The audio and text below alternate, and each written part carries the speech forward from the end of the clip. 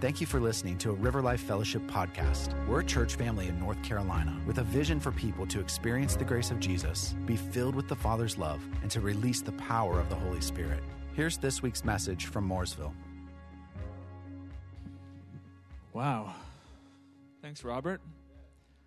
Thanks a lot for that.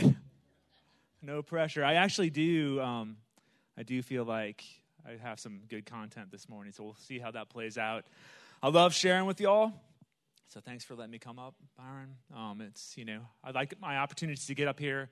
It's been a while, 61 weeks, but that's just, I wasn't tracking that. I just happened to know that. I really do. I would love for this to be a meaningful conversation that we're going to have this morning. I feel like when you're having meaningful conversations, it's good to start off the right foot. So I'm going to start talking about muons this morning. Yeah, don't worry. I don't know what that means either. But I was reading this scientific article this week about these things called muons that are some sort of subatomic particle. I didn't understand half of what I was reading. I'm not that good at science stuff, but I thought it was really interesting because the deal was these scientists who are looking at this microscopic world, right? We're past atoms now. We're beyond that into something even tinier that at this point in history, technology is allowing us to see, and they are shocked because they had these theories about what things would be like, and when they started looking at these little subatomic particles called muons, they weren't doing what they were supposed to be doing. And so these scientists were I don't know. Again, I didn't understand half of it, but I'm super intrigued by our capacity as humans to look at things that seem so brand new to us, that seems so beyond anything that we could have imagined decades ago, and we still find awe and wonder in those things. And I know that this muon situation, whatever it is not a surprise to the Lord, right? In creation, this was established. There's nothing new under the sun, but as humans, we get to experience these tiny details for the first time. And I think just as we keep going deeper and deeper, we're going to keep exploring new things for the first time, right? So that happens microscopically, but it also happens macroscopically, right? We can look in a microscope and we can see these tiny subatomic worlds and learn more about them. But we can also look at the universe. And we're seeing things, y'all, that blow your mind. Have y'all seen the pictures from the James Webb telescope? It was the Hubble, that was the big deal. Now the big dog is the James Webb telescope. And they are showing things that are just mind-boggling. Just, things that are unconscionable. But Psalms 19:1 says, the heavens proclaim the glory of God. The skies declare his craftsmanship. Thousands of years ago, when the psalmist wrote that, they were looking up at the naked night sky in awe of these stars that they could see with their just plain eyes. Thousands of years later, we have this super, super advanced technology, and we're looking up into this enormity of creation, and still we're able to just be in awe of who the Lord is and what he's doing. And again, it's not like this is a surprise to the Lord, right? This isn't a shock to him. He's not discovering this for the first time. There's nothing new under the sun or light years beyond the sun. But he's in the details. And he's been in the details. And I love exploring these details. That's what we're going to talk about today. God in the details. So full disclosure on how I got here.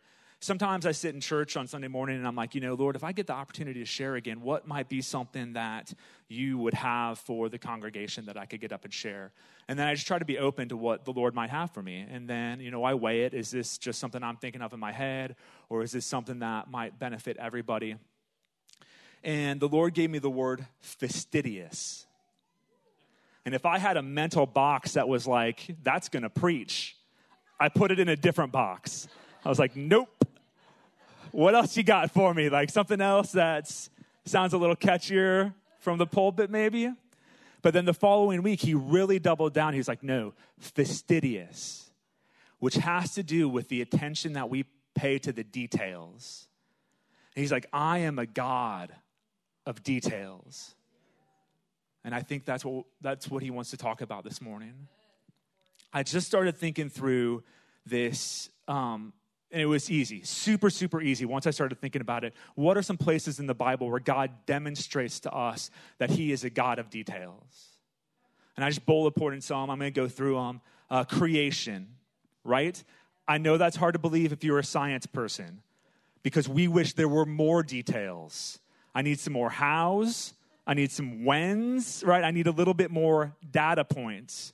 But if you look at creation, it's super interesting in the way that God has laid out. I'm going to create over these 6 days, first a habitat, and then another habitat, and then a third habitat, and then I'm going to populate the first habitat, and then I'm going to populate that second habitat. Like he has this really interesting creative order and the detail in which he causes creation to come about. Super interesting in me. Another one that just popped in my head, obviously, is Noah's Ark. Genesis 6:15. And this is how you are to build it. The ark is to be 300 cubits long, 50 cubits wide, 30 cubits, right? Details. Like, let me be specific. Let me tell you exactly what you need to know to accomplish this task that I've set before you. The tabernacle. Exodus 26, the whole thing is details. You know, you can make 11 curtains of goat hair. It's got to be goat hair. I don't know, alpaca hair is not going to cut it for this one. Cloth to serve a tent covering, it's got to be 45 feet, right? I mean, detail, detail, detail. Very, very specific. And if you've ever read, you know, you do those read through the Bible in a year deals. You know the portions of the Old Testament that you don't prefer? Because it's just details. We're talking Numbers, Deuteronomy, Leviticus, 1st and 2nd Chronicles. Just data. All the way through. And the Lord breaks down generations. He breaks down how you should behave. And it's just too much. But if you ever really dig into that stuff, it's loaded with nuggets. You know, if you start working through those genealogies and you're looking at what these people are named and then what their kids named, like it's fun. You know, it's not just meant to be boring. And test your faith as a Christian. I can read through this reading of the day, Lord, and I won't get tired, I promise. But what about like a more personal level on the way that God shows his interest in details? And I think that God has an investment in every person, right? God knows me personally. He's called me by name, but that's true for everybody. We're now at about 8.1 billion people on the planet. That's a ton. Right? So then I'm just going to take it one step further. In Matthew, Matthew says that every hair on our head is numbered. The average human, I'm saying average, because some of us aren't quite average, have 100,000 hairs. And God has numbered those hairs on 8.1 billion people.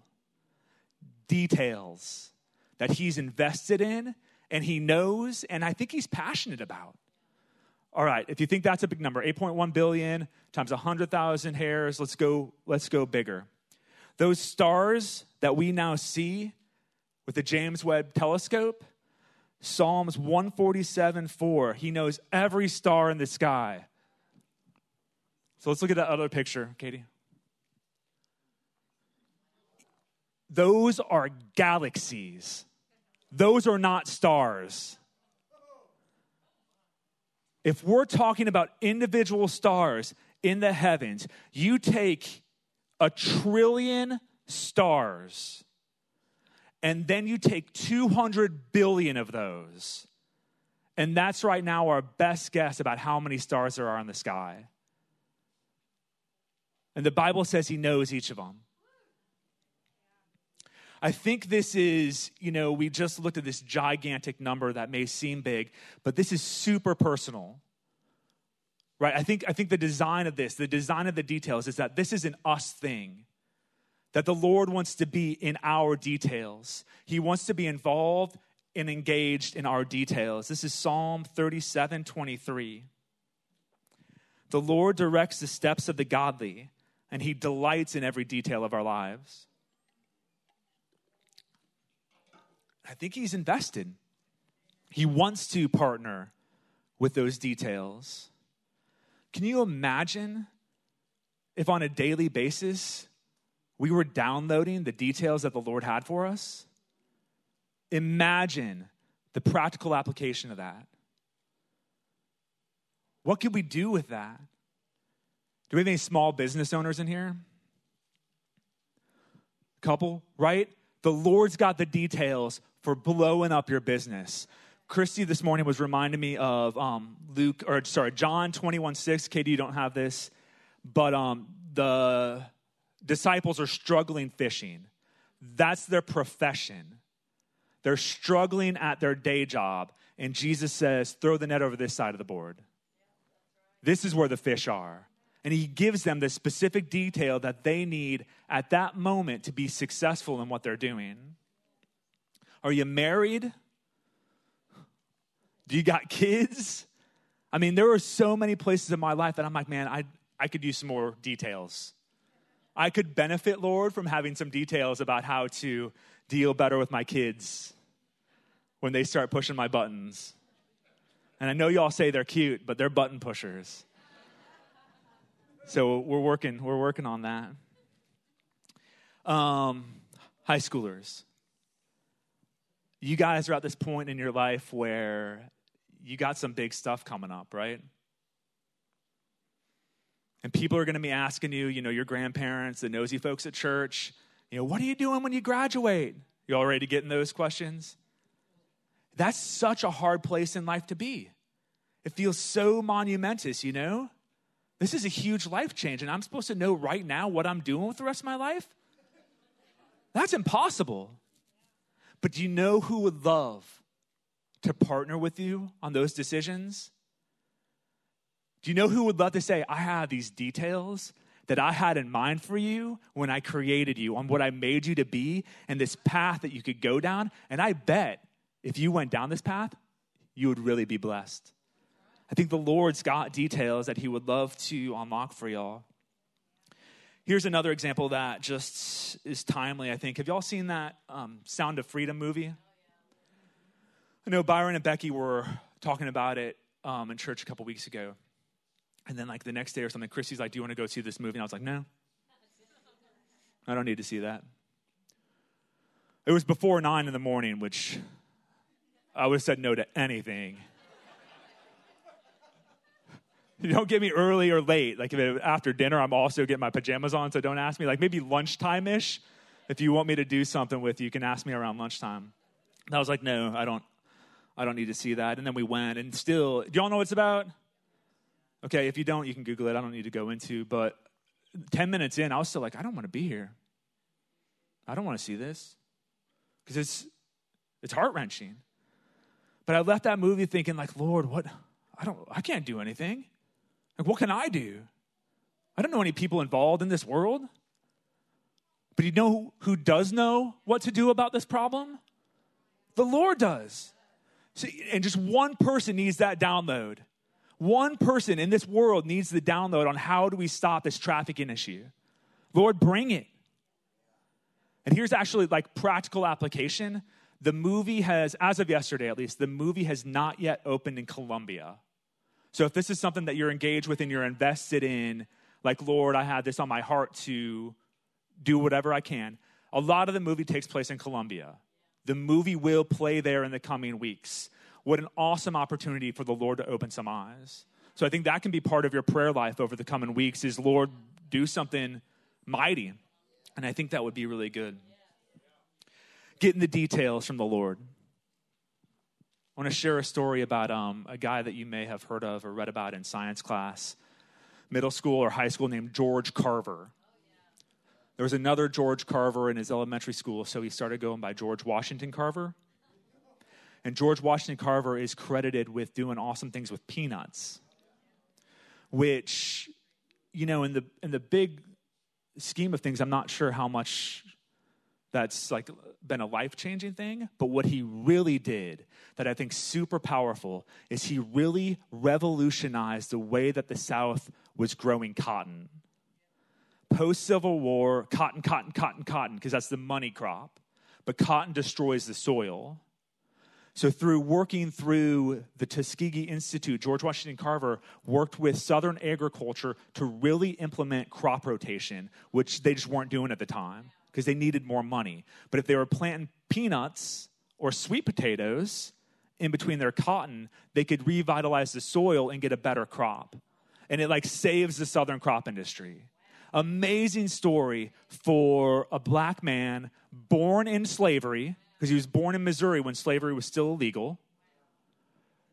Slavery is overturned in Missouri, and the family that owned his family adopts him and his brothers and sisters. There's some tragedy that goes along with that, but they're committed to putting him through school. And he does this thing with the peanuts, which is, crazy. There's over 300 things that he comes up with that you can do with peanuts. Over 105 recipes. But he had notes for dyes, wood fillers, candy, library pastes, breakfast foods, starches and flours, molasses, vinegars, coffee, after-dinner mints, and orange and lemon drops.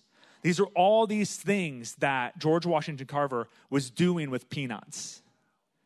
Do you know how he got that information? He would wake up early in the morning, and he'd go for walks in the woods. And he'd just listen to the Lord. And the Lord would literally just download stuff. Here's a quote. No books ever go into my laboratory, he said in an interview one time. The thing I am to do and the way of doing it are revealed to me. I never have to grope for methods. The method is revealed to me the moment I am inspired to create something new. And without God to draw aside that curtain, I'd be helpless. He told me, separate the peanut into water, fats, oils, gums, resin, sugar, starches, and amino acids. He gave him the specifics, the tiny, tiny details. Then recombine these things under these 3 laws of compatibility, temperature, and pressure. Then the Lord said, then you will know why I made the peanut. Very, very specific. This is what you do. This is what you can unlock. And because he was a guy who was super interested in waking up early and listening to the Lord, he did all this stuff with peanuts.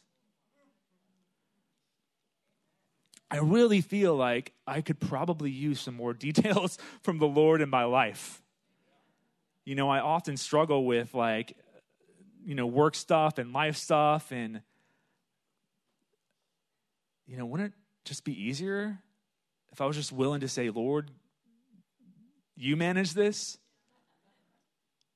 You know what I mean? I'm going to point out 3 bullet point kind of things that I think we sabotage ourselves. That we don't dial into the details. And I think the first one, the obvious one, is that we're distracted. Right, what George Washington Carver was doing is he was going out of the woods and listening to the Lord. We don't often do that. High schoolers, you need to dial into this, okay? Right? Because we get busy. You know what I mean?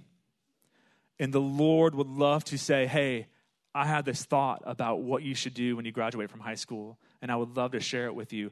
But if we're not paying attention or spending enough time with him to have those conversations or to hear from him, we're not going to hear it.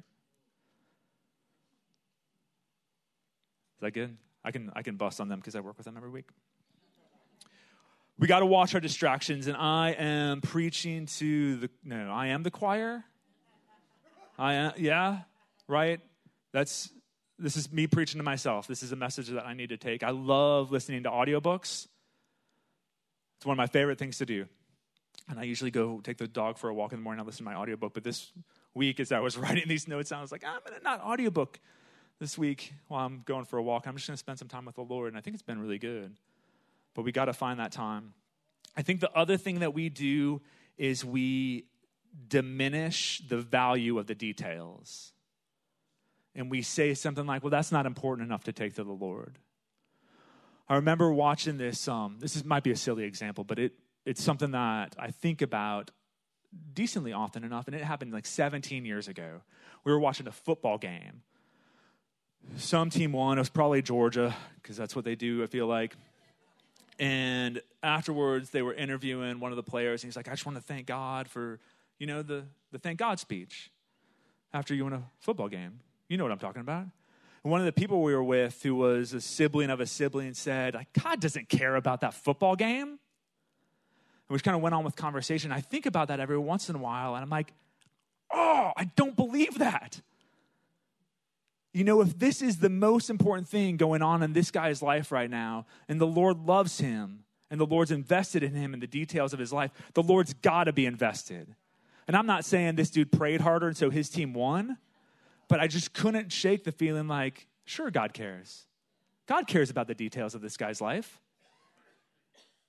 But I think in her mind, it was like, that's something that that's beneath the Lord. And we got to be careful not to do that, where we're taking stuff and we're putting like human priorities on what the divine wants to accomplish. That's dangerous. If we say, no, Lord, this is too small for what you want to take care of, that's arrogant, right? We got to be careful when we are taking stuff to the Lord.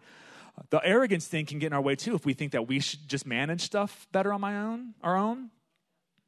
That wasn't a Freudian slip. Again, preaching to me. I think I manage stuff better on my own. I pay the bills. I do this stuff. I'll just manage this too. It's all good. But that's not, I don't think, God's intention. I think the intention is partnership in all my stuff and all the stuff that we do. How can I partner with you, Lord? Where are you in the midst of my bill paying, in my test taking, in my math class grade, right? Where are you, Lord, in the middle of these things, and how can I partner with you rather than making suppositions about what I know? Because it's not that much. I didn't even know what muons are. The other thing that we can do, so we can get distracted, we can diminish the value, and this is kind of a funky one, but I think there's biblical precedence for this being important. I think we can corrupt the data. I think humans have this really specific capacity to corrupt the details. We get the information, and we really, as, I'm trying to be careful, I don't want to offend anybody, as selfish people, we want the data to support what we want it to say. We use it to serve our own needs. And I think that happens across the board. And so just really want to be intentional to say, that's not me encouraging you to point at the other political party and say, oh, you did it again. But really to call out integrity in us as followers of Christ, to honor the details because the Lord's in them. But I think it's value in pointing out, because this might be the original corruption point. This capacity to take details and skew them to our benefit. This is the voice of the serpent in the garden. Did God really say that? You're not really going to die. Where he takes the data, the details, and makes it fit what he's trying to accomplish. So I just think there's value in us as humans, as people who love the Lord, as people in this church, to honor the details and work with the Lord on them and partner with him on the things that he's doing, rather than maybe taking the things that we want to skew and turn it into something that it's not. I'm going to go back to another example, the Sound of Freedom movie, right? I saw an article the other day, and the lead article was the controversial movie. And I read the whole article because for the life of me, I cannot think of anything that's less controversial than the meaning of this movie. Right? What is this movie trying to say? There's nothing on this planet less controversial. But there's a spirit or something that's saying this person who was involved with this person, who knows this person, who had a movie thing happen, did this, and now it's a controversy. And it's just this spirit of corrupting the data, of taking the details and messing with it so that it creates something that's not really there. And in the article, the director was actually, that's where I learned about the Columbia thing. He was talking about how unfortunate this notion of it being controversial is, because he's like, there's not really any controversy. Like, don't traffic people. And how he couldn't wait for it to open overseas, because then sort of this spirit he didn't think was going to follow it. So we can be praying about that, right? But that made me think of, the specific thing made me think of the saying, the devil is in the details. Y'all heard that before? I love idioms. I love phrases. I use them a lot. I frequently wonder where they came from. So this is one. Another example is, I was talking to Owen, my son. He's 12 on Friday, and I was like, I'm going to go to work like a dog today. And he looked at me, and he just with this expression, what are you talking about? I was like, yeah, like a dog. Like, I'm going to go work like a dog. And I started thinking about it, and I looked over at my dog, and my dog's lying on the couch. He's sleeping. I was like, I don't actually know where that saying came from or why people say that. The other one that I always just if you can go back in history to a moment in time, I'm going to this point in time. Bible times would be great, but I need to know the first person who was sitting there, and his buddy walks up and he goes, hey man, there's more than one way to skin a cat. What was happening at that point in time that made that a saying? Have you guys heard that before? There's more than one way to skin a cat. It's a saying. But why? Nobody skins cats. I don't understand why we would say that, but people say it. That's off topic. But I was really interested in this, the devil is in the details. And so I was just doing some research. There's tons of stuff online. That phrase is a modern phrase. There's no published record of that phrase prior to 1967. So it's a modern notion of putting the devil in the details. Guess what it was before then? God is in the details. That phrase has existed, published, since the mid-1880s. But I'm really interested in the community in the mid-1800s who used it. It wasn't clergy. It wasn't theologians. It was the world of art. The 3 times that we find where it's written down: author, architect, art historian. So this world of culture and art talking about how God is in the details. I love it, because you think about art, right? You think about architecture, all the intricate little stuff that goes in there. How divine that can be. But then this art historian, I pulled this out, gave a lecture, and it wasn't about the minutiae. It wasn't about those intricate details and the architecture. That they said it's what's the meaning behind that. And I thought that was a good point, right? God has all these details for us. He'll lay it out. But there's purpose. There's purpose the whole way through. I think he's looking for people who are willing to walk out his purpose. And we glorify him in that. I thought of a couple examples that just stood out to me. Where details sometimes don't even make sense to you. That's okay. Guess what? They don't have to. The Lord's doing something. So thinking biblically, Gideon, God's like, you're going to go to war, get an army. Get the best dudes you know. All of them. So Gideon's like, great. He gets the best dudes he knows. The best fighters, the strongest guys. Okay, send half of them home. What? I'm not going to war without my best guys. Okay, take that half, and now you're going to go down and you're going to drink, and if they feed themselves water, that's it. Send them home. I might have gotten that backwards, but you know what I mean? If they drink water like this, send them home too. I'm sure Gideon's like, dude, you have lost your mind. But the Lord's going through all these details so that at the end, he can explain, this is about something that I'm doing. You don't need to understand the whys of what I'm trying to accomplish, but you can do it, and I'll have the glory for it, and you'll be blessed for it. The other thing I thought just stuck out was Joshua. Can you imagine Joshua walking up to Jericho, and the Lord's like, okay, here's what you're going to do. You're going to walk around the building.